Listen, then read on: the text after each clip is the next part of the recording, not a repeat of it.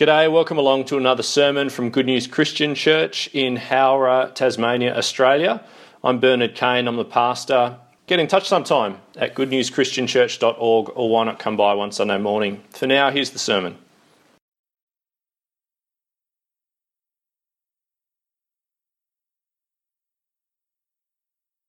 We now come to the time of our sermon. That's an interesting passage, isn't it? There's some wild and interesting stuff in there. We'll come to it shortly. I'd like to not drop my phone on the floor. That's what I'd like to do. I'd like to begin here, though, before we pray and turn to 1 Peter. Please keep that passage open in front of you. Where there's life, there's hope. That's what we say, isn't it? Where there's life, there's hope. I'm sure you all remember what must have been the most gripping news story, at least in Western media last year. Do you remember the story, those 12 boys and their assistant coach who became isolated and trapped in the Tam Luang Nang Non cave system in far north Thailand near Chiang Rai, in what we now know as one of the greatest cave rescues on record, which is fantastic now that we know the outcome. They were reported missing late on the 23rd of June 2018, so just over a year ago, and they were reported missing when their head coach, so not the assistant coach, the head coach went looking for them and found their bikes and their bags ominously just outside the cave mouth.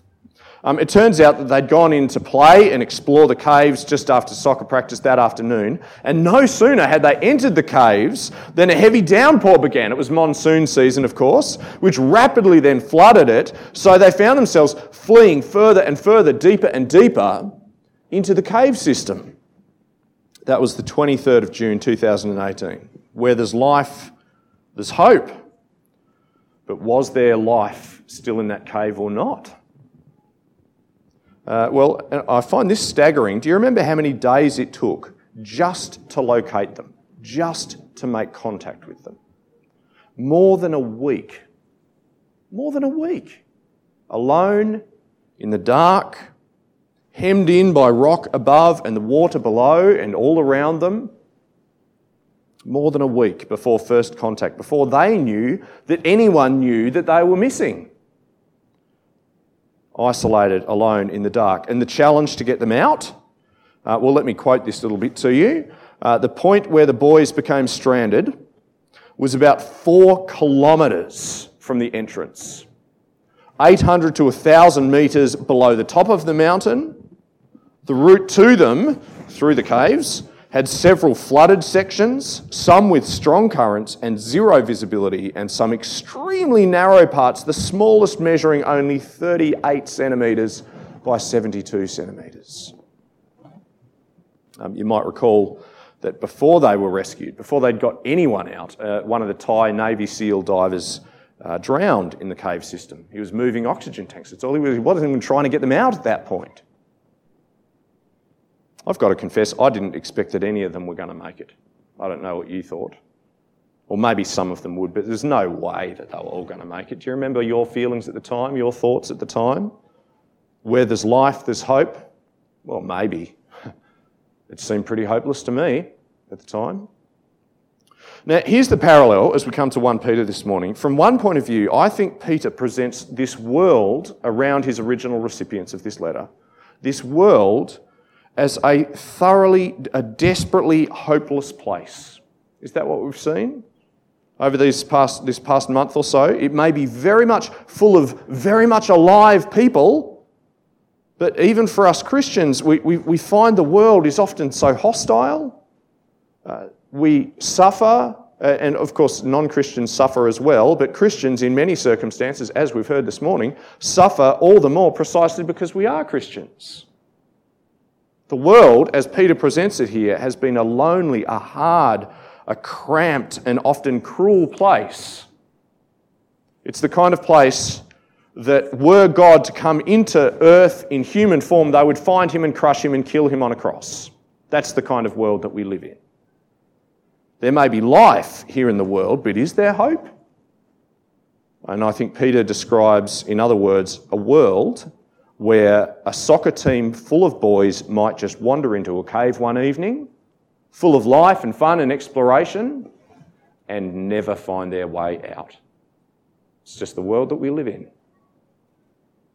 Isn't that our world? So draining of hope and life and lightness. And yet, and this is where we come to 1 Peter 3 and 4 this morning, and yet, can we look at this passage together from verse 8 of chapter 3? If you feel the heaviness of our world, if it weighs on you, if it falls heavy on your shoulders from time to time, the heaviness above, the rising tide coming up from below, Peter describes a life for you, available to you, Christian, not of horrible burden, but a life that is buoyantly hopeful yet, even in this world. Is that what we see? I wonder if that's how you would describe your life at the moment. Yes, in a world of horrible burden, and yet is your life one of buoyant hopefulness? He describes life in that real hard and hurting world for you, Christian, as a journey of lightness through a heavy world, of brightness in a yet dark world. And I think it all stems from this, a journey of hopefulness in a world of hopelessness. And it is such a different life to live. Can we pray as we turn to 1 Peter 3 and 4, please? Let's pray together. Our Father God in heaven, what a relief it is actually to revisit your goodness and mercy to those dozen boys in their coach last year. We thanked you for their lives preserved at the time, and we remember it again, and we praise you again for your mercy to them, for the reprieve that you gave them and their families as they emerged back into the light, back into the world. There was life in those caves, and life emerged still from those caves. Father, today we ask for your help as we look at our lives, not in caves, but certainly in a world that can feel at times menacing and dark, and in many respects it really is, where we do feel alone, and where, dare we say it, things get to feel a little hopeless from time to time. God in heaven, our Father, to us, would you speak from your word, by your Spirit now, please, that we might discover this hope afresh, experience and know and remember, or for some of us perhaps for the first time, take hold of that hope, which is Christ. And we ask it in Jesus' name, please. Amen. So please have the passage open in front of you if you've got it. I'll try to read the important bits out to you if you haven't got the text in front of you. Where there's life, there's hope. And I'm going to say, where there's hope, there is life today. I think that's what we'll see. I suspect the best known verse, quite apart from some of those weird ones, which we'll get to, talking about imprisoned spirits and all the rest, I reckon the best known verse in this passage is probably chapter 3, verse 15. Would you agree? I wonder if that's the memory verse that kind of, sparked in your mind as Joanne was reading it to us just before. It's absolutely my favourite verse in this passage, halfway through chapter 3, verse 15. Always be prepared. Do you remember the verse? Always be prepared to give an answer to everyone who asks you, to give the reason for the hope that you have. Now, I wonder why you love that verse. I'm presuming that you do. I certainly love that verse. It's the everyone's an evangelist verse, isn't it, in some ways? Always be prepared. So brothers and sisters, are you ready? Have you learned? Have you got your gospel outlined? Do you know how to explain Jesus to the people around you? Prepare yourself for the question. And when it comes, share the gospel, all right? Share the news about Jesus. Will you do that? Except it's not quite what Peter says there. Let's take a closer look together. That'll be our way in to the text. And I do think that's a good application of it. It's great to learn gospel outlines. It's brilliant to be able to explain Jesus to your friends. But it's not exactly the emphasis that Peter's got there. See, have a look at the verse, chapter 3, verse 15. What is it that you and I, what is it that these scattered, exiled, foreigner, dear friend Christians flung into Asia Minor at the fringes of the Roman Empire in a strange culture, in vulnerable, hard-pressing times, what is it that they were to share in that verse? What might people plausibly look at their life and ask them to explain? Always be prepared to give an answer to everyone who asks you to give the reason for the hope that you have. Peter highlights 4 helps that hope lends to the Christian life in a hopeless world. 4 areas where your life might just stand out so much that someone might have reason to ask you, why on earth? Give me the reason for the hope that you have in this hopeless world. There's our structure for today, these 4 things. We'll take them fairly quickly. Hope helps us to heal and makes us whole. Hope helps our hopelessness and our hurting and the hopelessness around us. Hope helps us heed what is ahead, not just what's behind and what's all around us.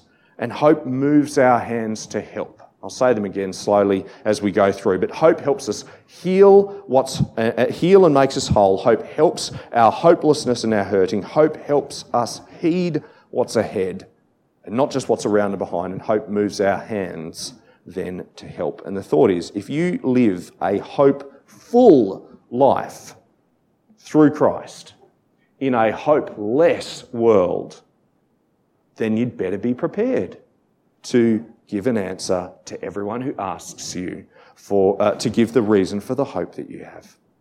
Because what a strange creature you'll be.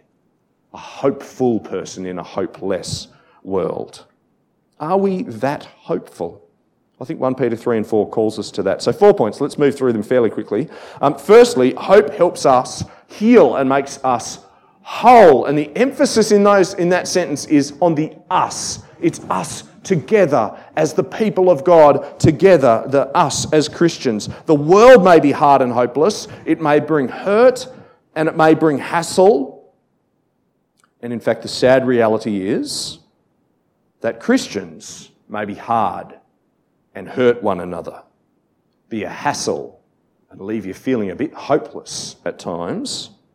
So brothers and sisters, have a listen to the way Peter says that if we share the ancient hopes of God's own people down the ages, then we must and we will and we can heal the wounds that we deal to one another among Christians. This is this our church? Does Peter describe our church here? Chapter 3, verse 8. Let's pick it up.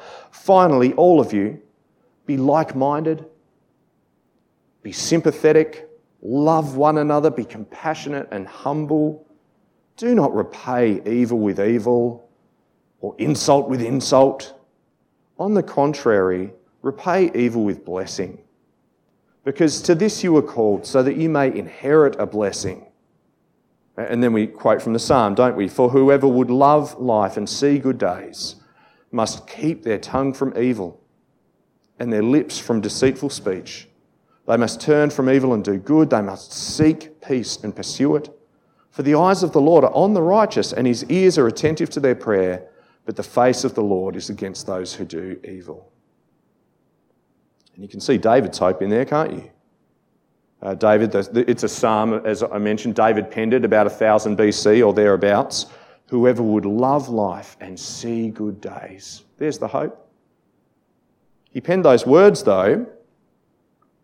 If you go back to the psalm, if you read the very first bit of the psalm, the introduction-y bit, he penned those words when he suddenly found himself in Philistine territory, and he figured that his only hope was to pretend he had lost his mind. If he was to love life and see good days, pretend he was insane, pretend he'd lost his marbles. Maybe he'd make it through. He was living in La La Land, another world. And of course, the reality is, Christian, we don't live in another land, but we do live for another land. That's how different we may look to the world at large, and it might well look absolutely crazy. Because the world may live like this: repay evil with evil and insult with insult. Not you, not us, brothers and sisters. Not with our hope, not with where we're going. On the contrary, verse 9 in 1 Peter, repay evil with blessing, because to this you were called, so that you may inherit a blessing. Now, I suppose if this life is your inheritance, if this world is the life you would love and the good days that you crave, then how can you repay evil with blessing? Mustn't you fight to get your blessing back when it's taken from tooth and nail? If this is your life, this is the inheritance that you crave and the good days that you seek? No, does your hope help you to heal what's broken with your brothers and sisters here at church? Does your hope help you to mend what is shattered, to put the pieces back together with one another? When things start to fall apart a bit, start to fray amongst the people of God, it happens. Maybe a hard and hurting world out there, it's a hard and hurting world amongst Christians sometimes, isn't it? Does your hope help you to mend what's shattered? Secondly, our hope helps our hopelessness and our hurting. And this, let me say, it's one of the weirdest texts in the entire Bible, I think, there at the end of chapter 3 of 1 Peter. It starts out plain enough. If you really become such a peaceable, loving, hopeful person, then even non-Christian people are going to notice. And so, verse 13, who is going to harm you if you're eager to do good? But if you should suffer for what's right, you're blessed. Do not fear their threats, do not be frightened, but in your hearts revere Christ as Lord. Always be prepared to give an answer to everyone who asks you to give the reason for the hope that you have. If someone comes to you, why did you do that? Why would you repay evil with good? Why did you give her another chance? She didn't deserve it, do you see? Why on earth would you do that? What are you living for? Why would you let him off? And you see it amongst the younger generation. But she did it first. Well, he ate mine. But that's not fair. What on earth is driving your life, Christian? Always be prepared, verse 15, to give an answer to everyone who asks you to give the reason for the hope that you have. But do this with gentleness and respect, keeping a clear conscience so that those who speak maliciously against your good behaviour in Christ may be ashamed of their slander. For it's better, if it's God's will, to suffer for doing good than for doing evil. Now, from here it turns kind of weird with the imprisoned spirits and Jesus proclaiming to them and so forth. But I think it's just saying this. It's making a comparison for the people who are Peter's audience. I think it's saying this. Just like in Noah's time, when God's people were few, when God's people had to wait and they suffered, and God just waited, and everyone around them hated God and thought they were fools, thought they were idiots. Do you realise that Christ's resurrection declares to them, declares to you, declares to us, declares to all of history that where there's life, there's hope, and there's hope in the risen Jesus? Isn't that the reason for the hope that you have, Christians? That he died for sin to bring you to God. Never mind that you're few. Never mind that the world is unfair. God is faithful. Christ is risen, so we can be hopeful. Let's have a look at the verses together. For Christ also suffered once for sins, the righteous for the unrighteous, to bring you to God. He was put to death in the body, but made alive in the spirit. That's referring to his resurrection. He was risen from the dead. After being made alive, he went and made proclamation to the imprisoned spirits, to those who were disobedient long ago, when God waited patiently in the days of Noah while the ark was being built. In it, only a few, 8 in all, were saved through water, and this water symbolises baptism that now saves you also. Not the removal of dirt from the body, but the pledge of a clear conscience toward God. It saves you by the resurrection of Jesus Christ, who's gone into heaven and is at God's right hand, with angels, authorities and powers in submission to him.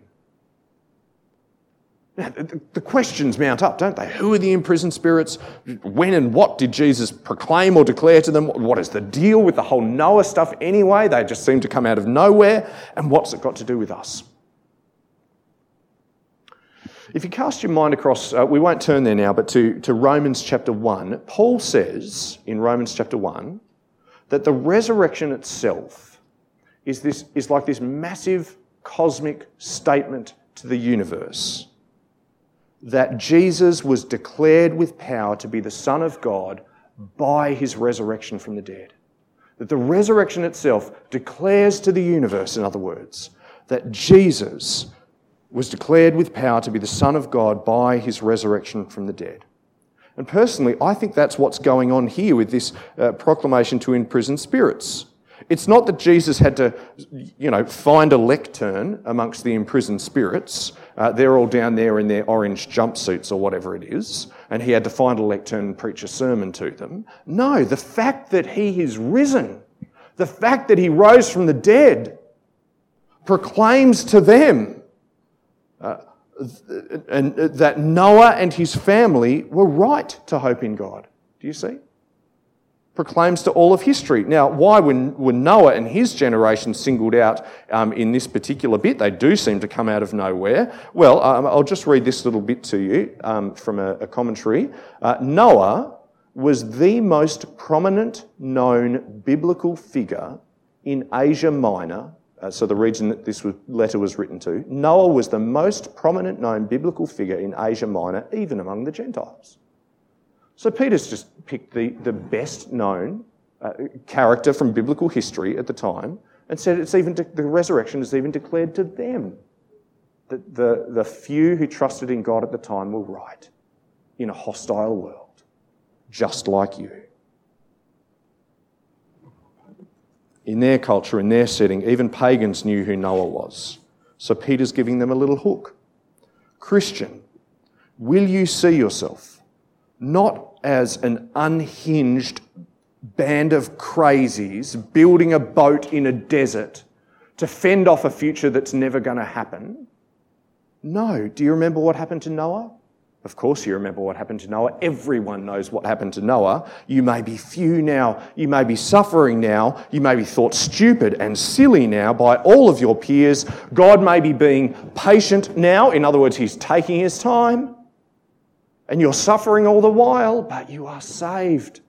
Do you see? By the resurrection of Jesus Christ, verse 22, who has gone into heaven and is at God's right hand with angels, authorities and powers in submission to him. So be willing to suffer for Christ, Christian. And more than that, if anyone ever asks you for the reason, for the hope that you have, gosh, you've got to tell them, don't you?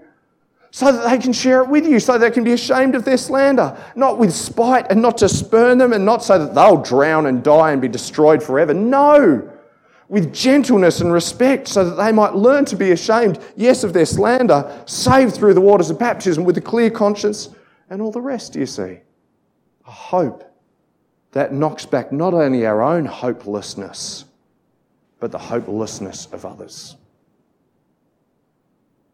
That was easily the longest point. Thirdly, let's move on. Thirdly and quickly, the third difference that hope makes. Doesn't it help us heed what is ahead? Rather than just what is all around us and what is in our past. And I think this is where the lightness and brightness come from. 1 Peter chapter 4, verse 1. Therefore, since Christ suffered in his body, arm yourselves also with the same attitude. Stop just there. What was Christ's attitude? So, since Christ suffered in his body, arm yourselves also with the same attitude. Which attitude? Despondency? Well, I guess I'm going to suffer in the world. Despair? It doesn't matter what I do. Who cares? God doesn't even care. He's going to let me suffer anyway. No, which attitude? I think it's actually an attitude, isn't it, in this context, of confident hope that says, I know that Christ suffered in his body and he rose through the power of God. So I know God will see me, that when my suffering is through, I will rise with him. Isn't that what it is? A confident hope. So I'm never going to go back there to where I was. I'm not going to slide into what's all around me here. I'm going to see what's ahead. Confident hope. Therefore, chapter 4, verse 1, since Christ suffered in his body, arm yourselves also with the same attitude, because whoever suffers in the body is done with sin. As a result, they do not live the rest of their earthly lives for evil human desires, but rather for the will of God. For you've spent enough time in the past doing what pagans choose to do, living in debauchery, lust, drunkenness, orgies, carousing and detestable idolatry, they're surprised that you do not join them in their reckless, wild living. They heap abuse on you. But they will have to give account to him who is ready to judge the living and the dead. For this is the reason the gospel was preached, even to those who are now dead, so that they might be judged according to human standards in regard to the body, but live according to God in regard to the spirit. Now, who were those dead that the gospel was preached? It just means dead Christians. In other words, people who have heard the gospel but died now. Why did we preach the gospel to them? Well, they are the hopeful dead. We didn't preach to them to spare them from the abuse of their peers, but to save them from the judgment to come. A Christian hope looks forward to meeting God rather than being terrified by the prospect and in denial of it. Do you have that kind of optimism? Is your hope so sure that you look forward to meeting God through the Lord Jesus Christ? If you don't, and if you still have some of that fear, do you realise that's the difference that Jesus could make in your life? Hope in a hopeless world. And finally, and very quickly, hope doesn't just help reactively, when the suffering comes, when the darkness, when the heaviness comes in on us, but proactively. And that's where the passage concludes. Hope moves our hands to help, lastly. Words and actions, not just hands, but words and actions, forgiveness, generosity, the whole lot. Is this what we bring to church every week? Hope-fueled service to one another. Let's have a look. 1 Peter chapter 4, verse 7. The end of all things is near. Therefore, be alert and of sober mind so that you may pray. Above all, love each other deeply because love covers over a multitude of sins. Offer hospitality to one another without grumbling. Each of you should use whatever gift you have received to serve others as faithful stewards of God's grace in its various forms. If anyone speaks, they should do so as one who speaks the very words of God. If anyone serves, they should do so with the strength God provides, so that in all things God may be praised through Jesus Christ. To him be the glory and the power forever and ever. Amen. Where there's life, there's hope. But I think this passage shows us it's not so much in the sense that if I'm alive, then I guess I've still got hope. Yeah, where there's life, there's hope. But my life, do you see, is not the anchor for my hope. What is? For us, isn't it this? Since he is alive, there is hope for me that can never die. Where there's life, that is to say, in Jesus, there's hope. And so my hope need never die. Are you able to say that? Let's conclude. Back in that cave in Thailand, July the 8th, 2018. So those boys and their assistant coach have been trapped in there for 2 full weeks, more than 2 full weeks now. Their oxygen levels are below safe in the cave where they are. There's rain on the forecast, more monsoonal rains. One diver has died already. Do you realise this? They brought them out unconscious. They anaesthetised the boys. It was absolutely deliberate. Every boy had a professional diver attached to them. They had an oxygen tank strapped to their chest and a mask, of course, coming up to their face, and an actual handle strapped onto their back. And they were medicated by an Australian anaesthetist, Dr. Richard Harris. So the divers called each boy a package. And you can see why, can't you? And I think that's the difference between them and us. You see, those boys were safe, weren't they? They had the best team on the planet. They had the expertise of nations. They had grounds for confident hope, and even their own panic couldn't throw things off because they were out to it. But all the way out, those 4 kilometres of the cave and the water and the current and the dark, they were asleep just a package through the tunnels, from a dark and hard and cramped and horrid little hole in the ground out toward life and light and loved ones and relief again. But we aren't asleep. We're awake, very much awake, to this hard and cramping world around us. Friends, it may feel at times that in our world and our culture we are very few. We're unwelcome, we are unliked, we are a criticised band of brothers and sisters who barely have the air that we need to breathe in our Christian lives. What do we have? We have a sure and certain hope in the risen Lord Jesus, alive in the Spirit, life and light at God's right hand, yes, and yet near to us and with us, giving us the strength that He provides. Let's pray together. Our Father God in heaven, we are conscious, and some of us acutely so, that our passage through this life and this world is one marked by suffering.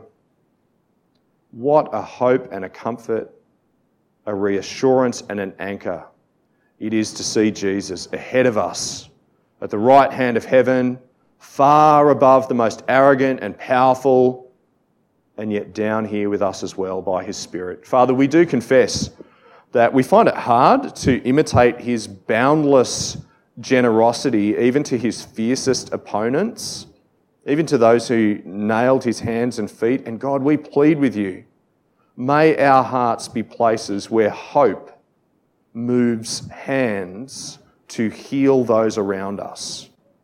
Give us not only the words to share our hope, give us the hearts that long to share it.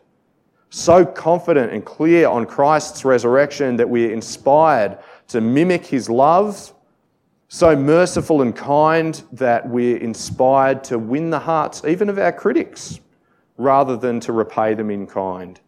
Father, we want to be emblems of the hope of Christ in our homes, in our relationships, with those who are dearest to us, in our workplaces, emblems of hope, when everyone's watching and when no one can see.